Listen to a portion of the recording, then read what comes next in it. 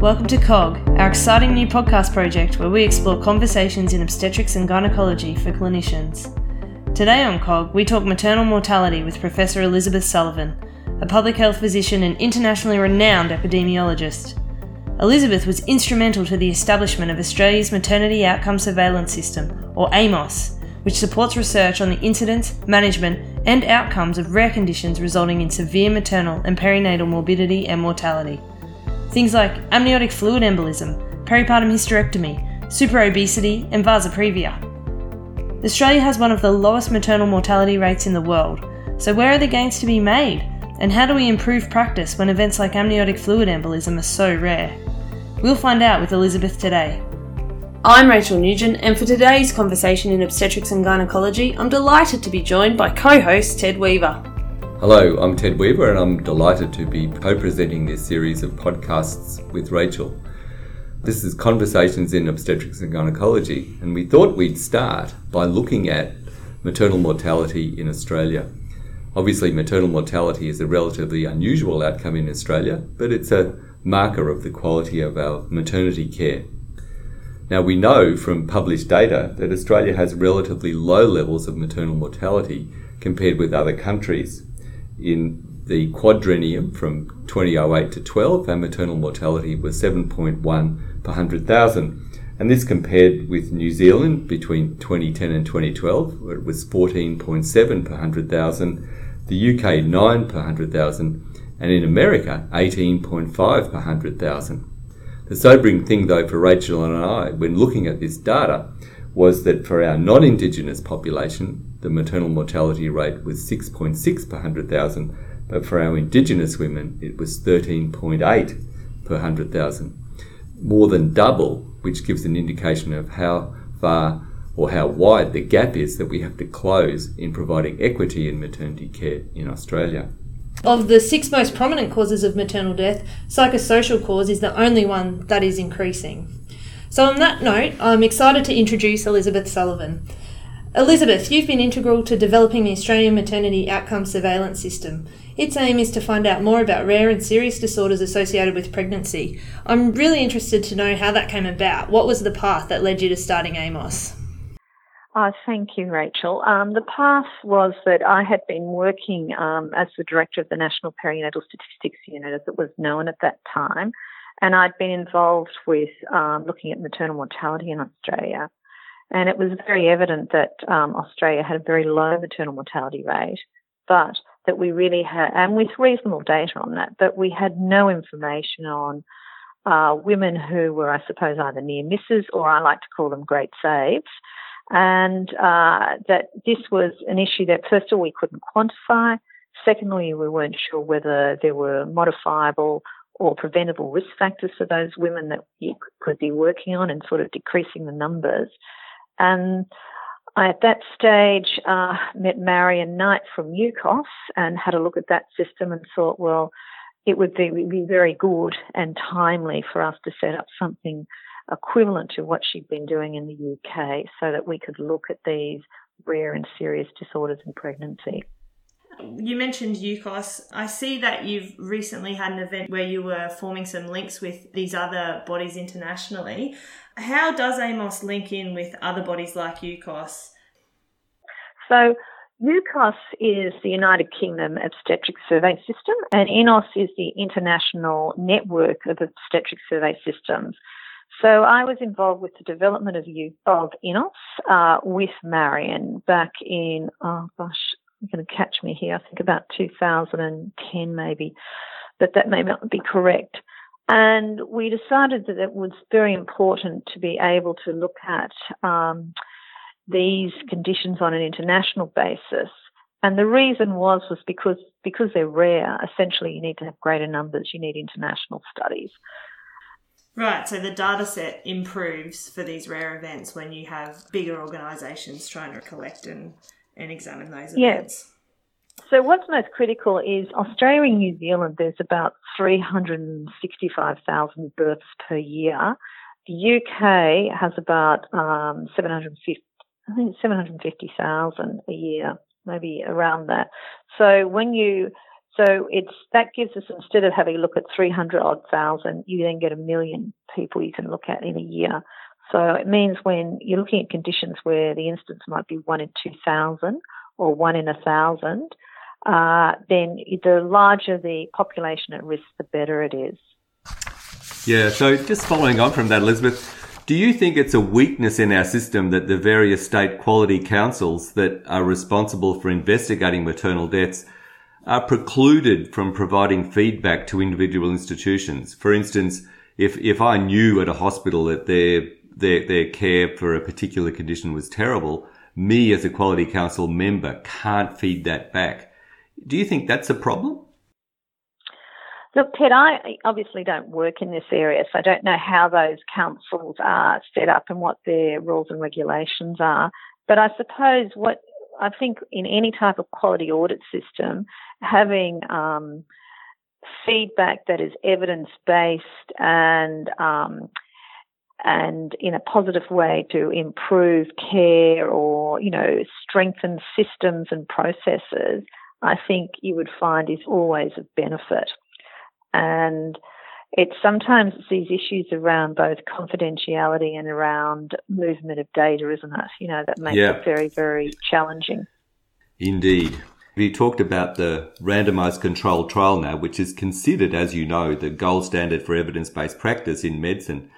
But in rare events, it's difficult to power studies adequately to allow detection of rare outcomes. And so we have to rely on big data in this respect. But what do you think are the strengths and pitfalls of using that to analyse these sorts of rare outcomes that you're looking at with AMOS? Yeah, so I think AMOS, there's two ways of looking at rare and serious conditions in pregnancy. There's the approach of something like AMOS or UCOS or the equivalent, where we're looking at a condition and we're essentially doing an observational prospective study, looking at what occurs, how common is it, what's the management, what's the risk factors, what are the outcomes. And often this information is not known. And in order to do that, there needs to be really a clinical audit at certain stages of the pregnancy to be able to determine what is actually happening. And particularly where there aren't clinical best practice or guidelines available on how you manage those conditions because they're so rare.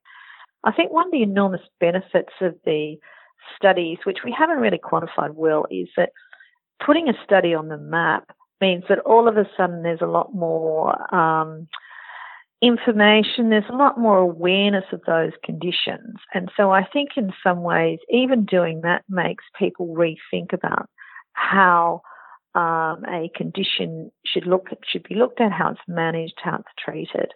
And I think that's very evident with rheumatic heart disease in pregnancy, where really prior to the AMOS study, not much focus had ever been given on pregnant women, yet the women at risk of rheumatic heart disease in pregnancy were disproportionately poor, Aboriginal, living in the top end of Australia.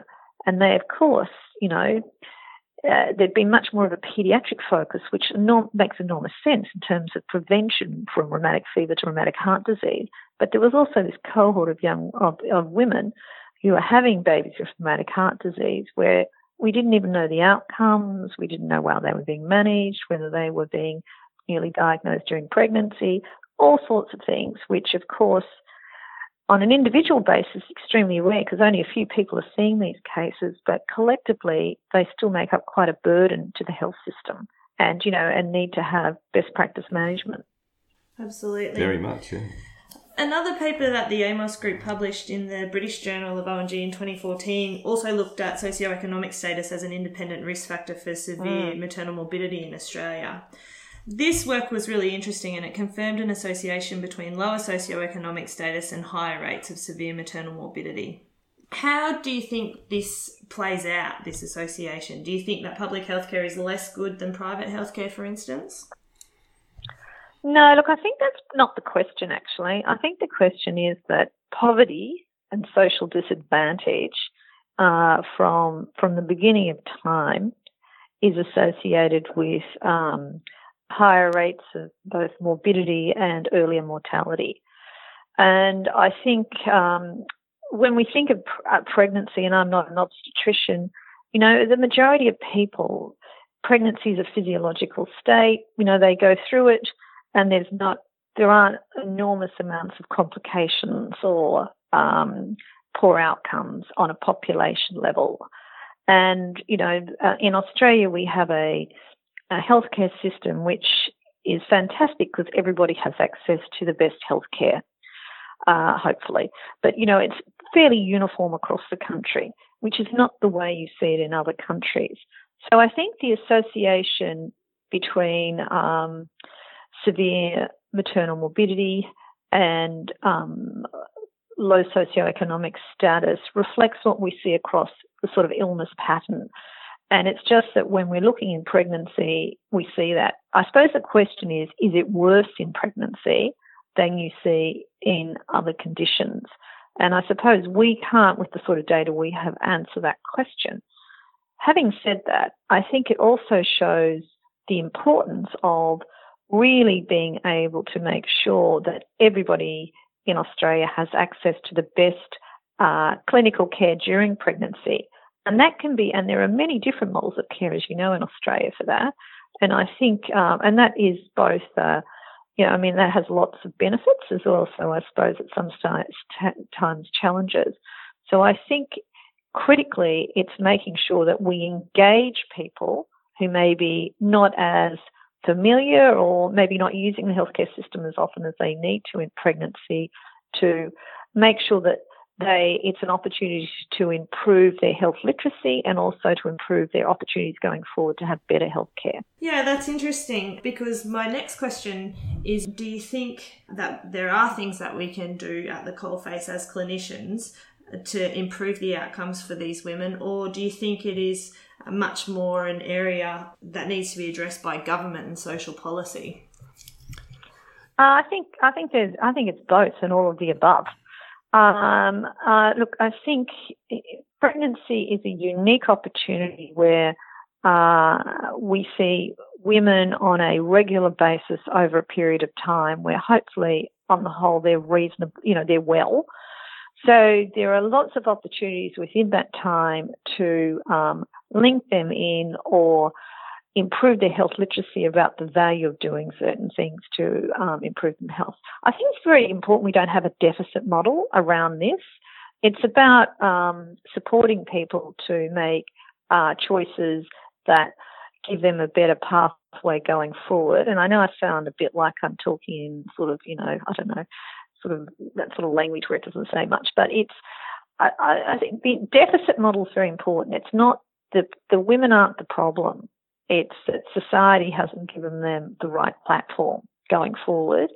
And I think it's so important because, of course, if we look at the epigenetic potential and the issues around a healthy start to life for the children or the infants that are born following the pregnancy, it is really important that we link women who are potentially at risk into services.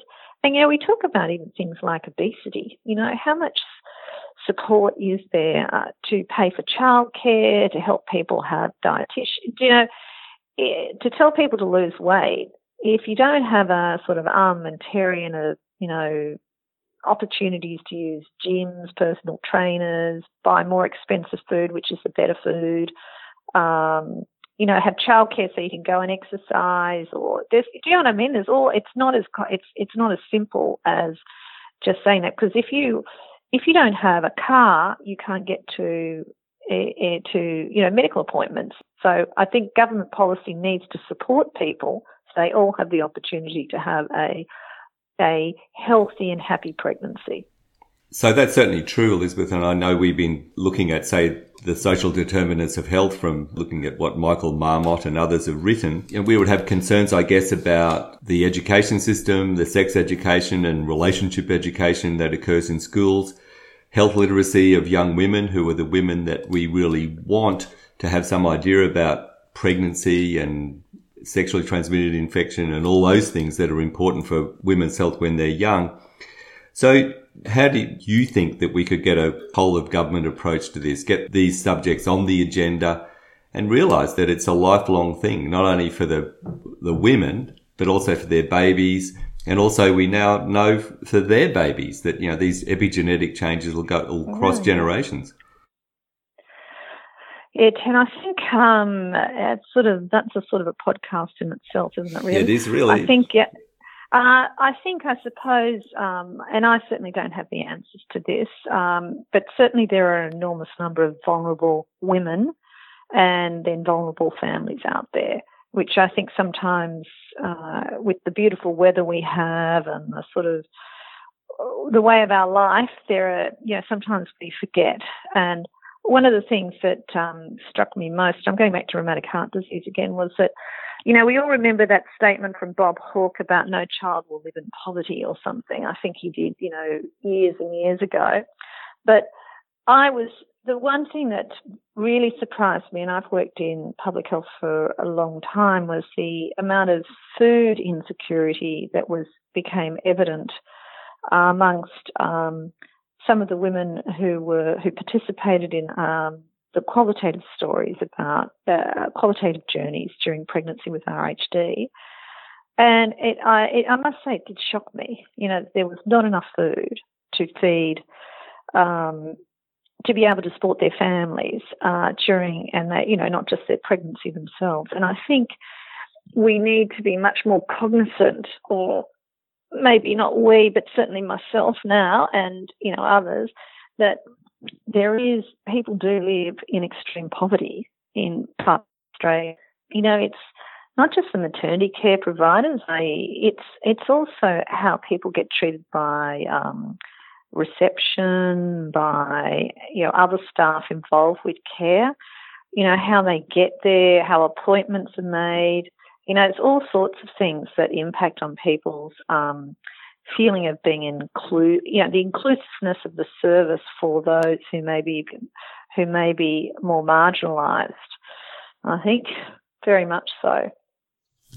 We spoke a little bit earlier around maternal death related to early pregnancy events, and I'm wondering if you agree with the WHO stance that all suicide deaths in pregnancy are direct maternal deaths, given that suicide is a major cause of late maternal death and increasingly common after first trimester termination of pregnancy. Look, I think this is an important question. I personally was not in favour of suicide being a direct maternal death, but I think I've moved on from that. I think there's a different question, really, and I think the question is do we still need to classify things as direct and indirect maternal deaths, or are they just a maternal death? Because in reality, in this country where we've got so few deaths, it's really a semantic. It's really a semantic definition about why do we classify them as direct or indirect, and what is the purpose? What is the objective of classifying them? Does that make a difference in terms of the way we manage things going forward, or the way we set up guidelines, practice, etc.? And I think that's probably the question we should be answering, because essentially you're just moving deaths from one side of the ledger to the other. And I think the other thing is, I actually feel quite strongly that if you have suicide deaths as direct maternal deaths, well, why are you not having domestic violence?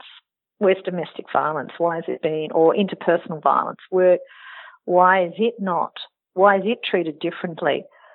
I think it's very important to raise the profile of mental health and pregnancy and maternal deaths. But whether classification is really, how relevant classification is now, I think is really probably the question we should be discussing.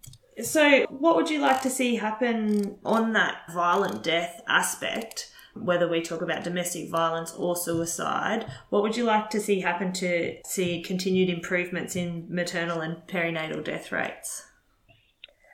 Yeah, I think what would be useful is continuing on the track that we're going, in that making, destigmatising mental health disorders, and also, I suppose, improving access to highly specialised care during pregnancy and in the postpartum period, and also periconceptually if someone has a risk factor for it. I think one of the big challenges is that, screening and identifying women at risk for major mental health complications, and obviously suicide is horrendous, is very important, but also being able to have opportunities for women to be given the appropriate specialist care, which may be outside of obstetrics, is, I think, one of the biggest challenges, and also needs to be available in the public sector. So, Elizabeth, we know that maternity care in Australia now has changed a lot because it's becoming increasingly characterised by midwifery models of care, which is supposed to be underpinned by collaborative practice with obstetricians, with midwives referring to doctors as per agreed referral guidelines. And what we want to know is, do you have any concerns that we'll see an increase in adverse perinatal outcomes because of failures to refer in a timely way, perhaps because of turf wars or a perceived notion that the pregnancy is normal and physiological and everything's going okay, and that will lead to later referrals? And do you think that's something that AMOS could be interested in looking at? Because it is a big change compared to how we used to do business. Look, Ted, I think I obviously don't work clinically, so I probably can't really answer the former question.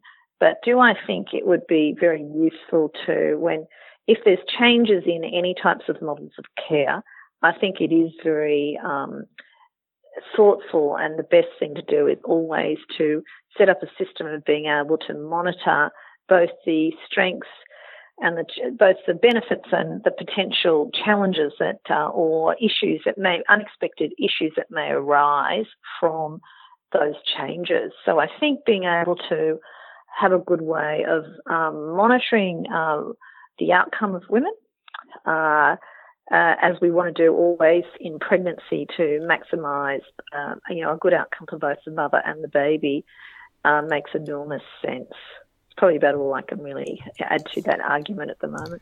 Yeah, I might shoot you an email about that sometime. I'll talk offline. So thanks for your time today, Elizabeth. I just have one final question for you, and that is, what do you consider to be the most pressing issue to be addressed by health services in women's health in the next 5 years? Look, yeah, gosh, that's a really good question, and I'm just sort of caught a bit off balance as to what I think is the most pressing issue. Look, I think it's very important that young women are empowered to make choices and are fully informed and are literate in terms of their opportunities for both reproduction and their opportunities for a healthy sexual health, for want of a better term. So, and that really covers things around, HPV vaccination, understanding, sexual health that's safe, in terms of both contraception and prevention of STIs. It's understanding what's normal. It's understanding about, where they can think about what their fertility is going to be, the issues around fertility, and also about future planning. So it's giving young people, I suppose, the information and progressively as they mature, around how to have healthy and happy lives in terms of their sexual and reproductive systems. And how we do it, I suppose, I'm not sure. Obviously, different information is of value at different times. And I think the other really important area is that we haven't had enough, I don't know if there's enough research in it, or is that preconception planning, thinking about, and that it's a sort of a tricky area because most pregnancies aren't planned. But I do think having good understanding and good systems and sort of working out where is that best delivered and by which groups is really important. So maybe if we can strengthen that pre-conception planning and that transition from adolescent to young person who may be thinking about pregnancy, I think that's probably an area that we could deal with improving. And I think the other thing too is, things, if we think about contraception and stuff, it's looking at prevention of unintended pregnancies, I think, is a really important area. Australia has a very low use of LARCs, and I think there's lots of work around sort of strengthening that transition phase. I think that's a great way to wrap it up. Thank you very much for your time today, Elizabeth. It's a pleasure. That was Professor Elizabeth Sullivan, epidemiologist and public health physician, talking about maternal mortality in Australia and the work of AMOS, the Australian Maternity Outcome Surveillance System. Next up on COG is Journal Club, and this week's focus, maternal mortality. So our first article for review in Journal Club in Conversations in ONG is a 2015 AMOS study published in BMC Pregnancy and Childbirth, entitled Amniotic Fluid Embolism, an Australian-New Zealand Population-Based Study by the authors Nolan et al. Now, this study, like much of AMOS's work, was a population descriptive study using AMOS data, and it's quite comprehensive in that it covers 96% of Australian births and 100% of New Zealand births for the time period 2010 to 2011. This study used the criteria for diagnosing amniotic fluid embolism as clinical diagnoses, things like acute hypotension, cardiac arrest, acute hypoxia and coagulopathy in the absence of any other explanation. Alternatively, AFE was diagnosed on a post-mortem by fetal squames or debris detected in the pulmonary circulation. I think it really rammed home for me the clinical nature of diagnosing AFE and the absence of a good diagnostic test. So we know that AFE is relatively rare and some clinicians will never see one in their practice lifetime. But this study identified 33 women, which gave an incidence of 5.4 per 100,000 women. So it is quite rare. But this is comparable with the UCOS figure of 6 per 100,000 women giving birth.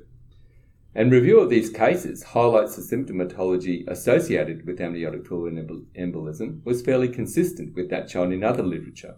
So the women had symptoms such as premonitory symptoms, shortness of breath, hypotension, and acute fetal compromise.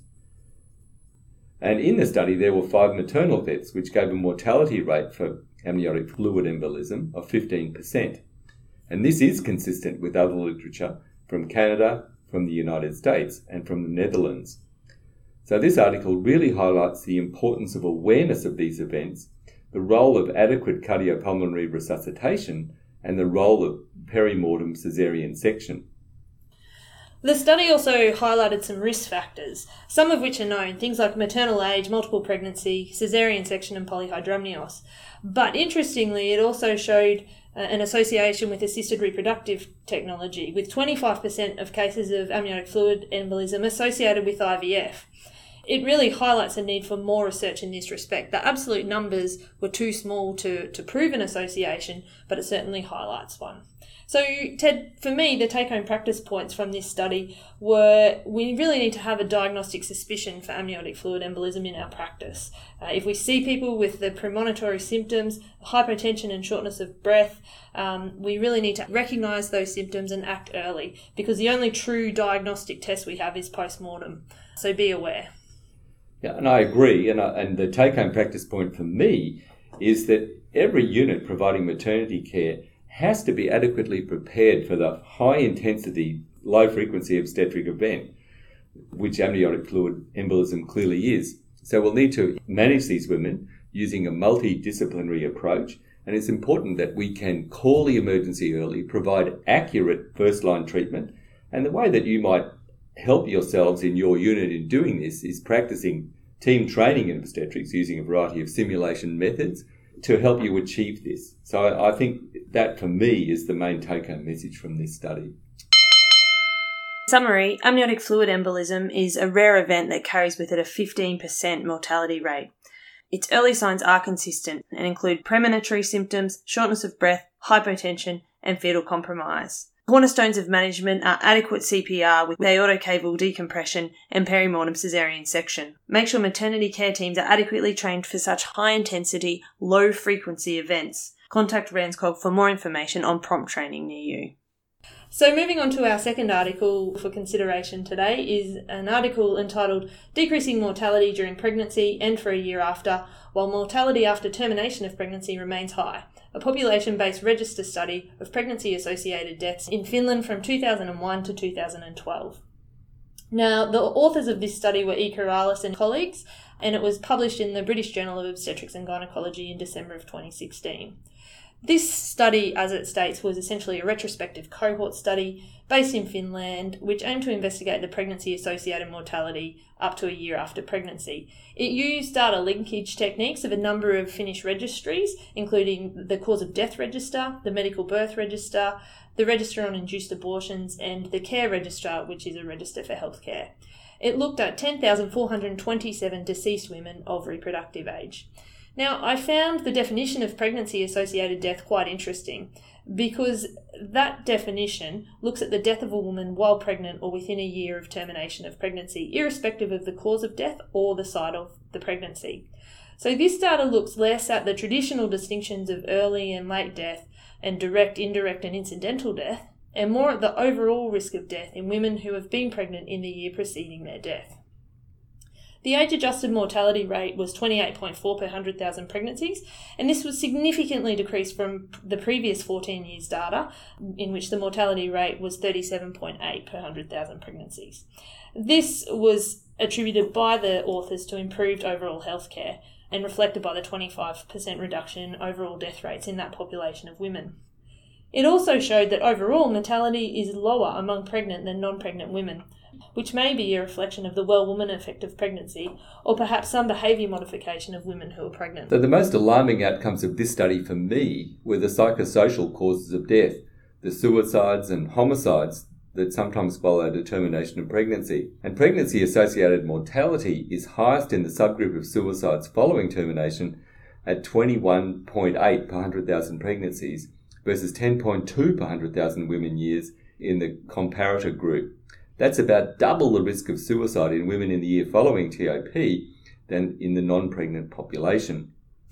And another alarming feature of this study was the death by homicide in the same group, where they found that women were 4 times as likely to die by homicide than the non-pregnant population in the year following termination of pregnancy.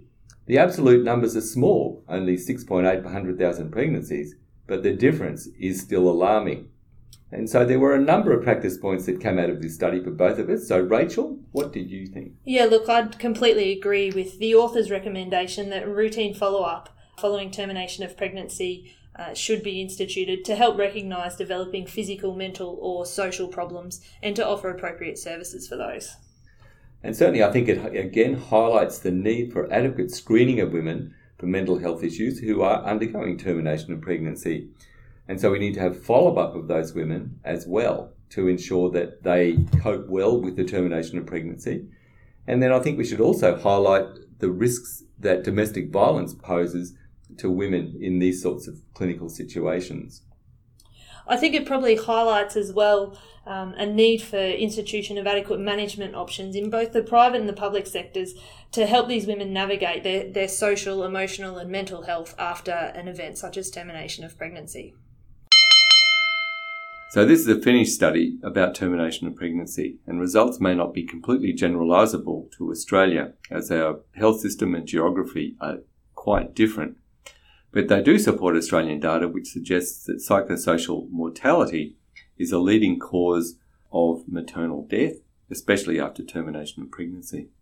So we need more research urgently to screen women for psychological morbidity in relation to term pregnancy and to termination of pregnancy, and to establish effective pathways to assess and manage the risk of suicide and interpersonal violence following term pregnancy and first trimester termination of pregnancy. And then finally, we're going to look at an article from The Lancet that was published in May of this year, entitled The Effect of Early Tranexamic Acid Administration on Mortality, Hysterectomy and Other Morbidities in Women with postpartum hemorrhage, and it was entitled The Woman Study. And it was an international randomised double-blind placebo-controlled trial compiled by the woman collaborators who are too numerous to mention here. So what the trial did was it recruited just about 20,000 women once they'd been diagnosed as having a PPH, and they were then randomised to either placebo or a gram of tranexamic acid, which was administered IV over 10 minutes. And if the bleeding continued up to 30 minutes or stopped and restarted within 24 hours, a second dose could be given. And postpartum hemorrhage was defined conventionally as 500 mils following vaginal birth or 1,000 mils following caesarean section within the first hour or two of giving birth. So look, this study I think is a really exciting study for obstetrics. It confirmed the findings of other trauma trials such as the CRASH-2 trial, which suggests the benefit of interruption of the fibrinolytic pathway and also suggests that mechanism for stopping bleeding is time dependent. There was a significant mortality benefit if tranexamic acid was administered within 3 hours of delivery, but there was no associated benefit with administration after 3 hours of delivery. And I think the really important findings to talk about are the reduced mortality with a relative risk of 0.69 and a 95% confidence interval of 0.53 to 0.9. The other really significant finding was that of a reduced laparotomy to control bleeding. That had a relative risk of 0.64 with a 95% confidence interval of 0.49 to 0.85 and a p-value of 0.002. On the flip side of that, importantly, there was no increase in adverse effects or complications. In addition, there was no difference in administration of blood products for either group. So the take-home practice points? So the trial was adequately powered to detect a 25% difference in a mortality rate of 2.5% of women experiencing PPH. That's quite a sobering thought for the state of women's health internationally when we recognise that around about 250,000 women or more, usually in low resource settings, will die from postpartum hemorrhage every year. I think for us practicing obstetrics in Australia, it's important to realise that the clinical criteria used in this study are really clinically relevant. The definitions of PPH are relevant to what we use in our practice here in Australia, and I think we can assume that using tranexamic acid will reduce morbidity and mortality for women experiencing PPH. Of course, the authors talked about the importance of trying to develop a non-intravenous route for tranexamic acid to better help those women delivering in low resource settings. And finally, I think we need our practice, which is underpinned by clinical practice guidelines, to be able to change to reflect the findings of this study. I think it's important that our practice is nimble enough to recognise emerging evidence and to incorporate that successfully into our practice. So all you guideline writers and updaters out there, we'd ask you to get on the job and incorporate this important study into your relevant clinical practice guidelines. In summary, the Woman Study is a large placebo-controlled randomised trial which is probably practice-changing. We should be giving tranexamic acid early in major PPH not controlled by uterotonics. It reduces the need for laparotomy to control bleeding by 30% and reduces maternal mortality secondary to hemorrhage by 30%. Practice guidelines on PPH need to reflect this evidence. So that concludes today's podcast. We hope you've enjoyed listening to it as much as we've enjoyed putting it together. And we'd like you to look out for us in a month's time when we'll be back on air with Rachel. Next topic. Gestational diabetes. And we're going to be looking at it from all sorts of perspectives, from a mother's perspective, from an obstetric physician's perspective, an obstetrician's perspective, and a neonatologist's perspective. And we're going to look at areas where we really need to improve our practice, because in lots of areas we're not doing as well as we could. So if you'd like to catch up with the podcast some other time, please look us up at cog.podbean.com or share us with your friends on Facebook. Also, it would be great if you've enjoyed the podcast for you to rate us in the iTunes store. So if you'd like to email us with ideas or suggestions or even feedback for the program, you can email me at cogconversation@gmail.com. Thanks for joining us. I'm Rachel Nugent. I'm Ted Weaver. We'll see you next month for more conversations in obstetrics and gynecology.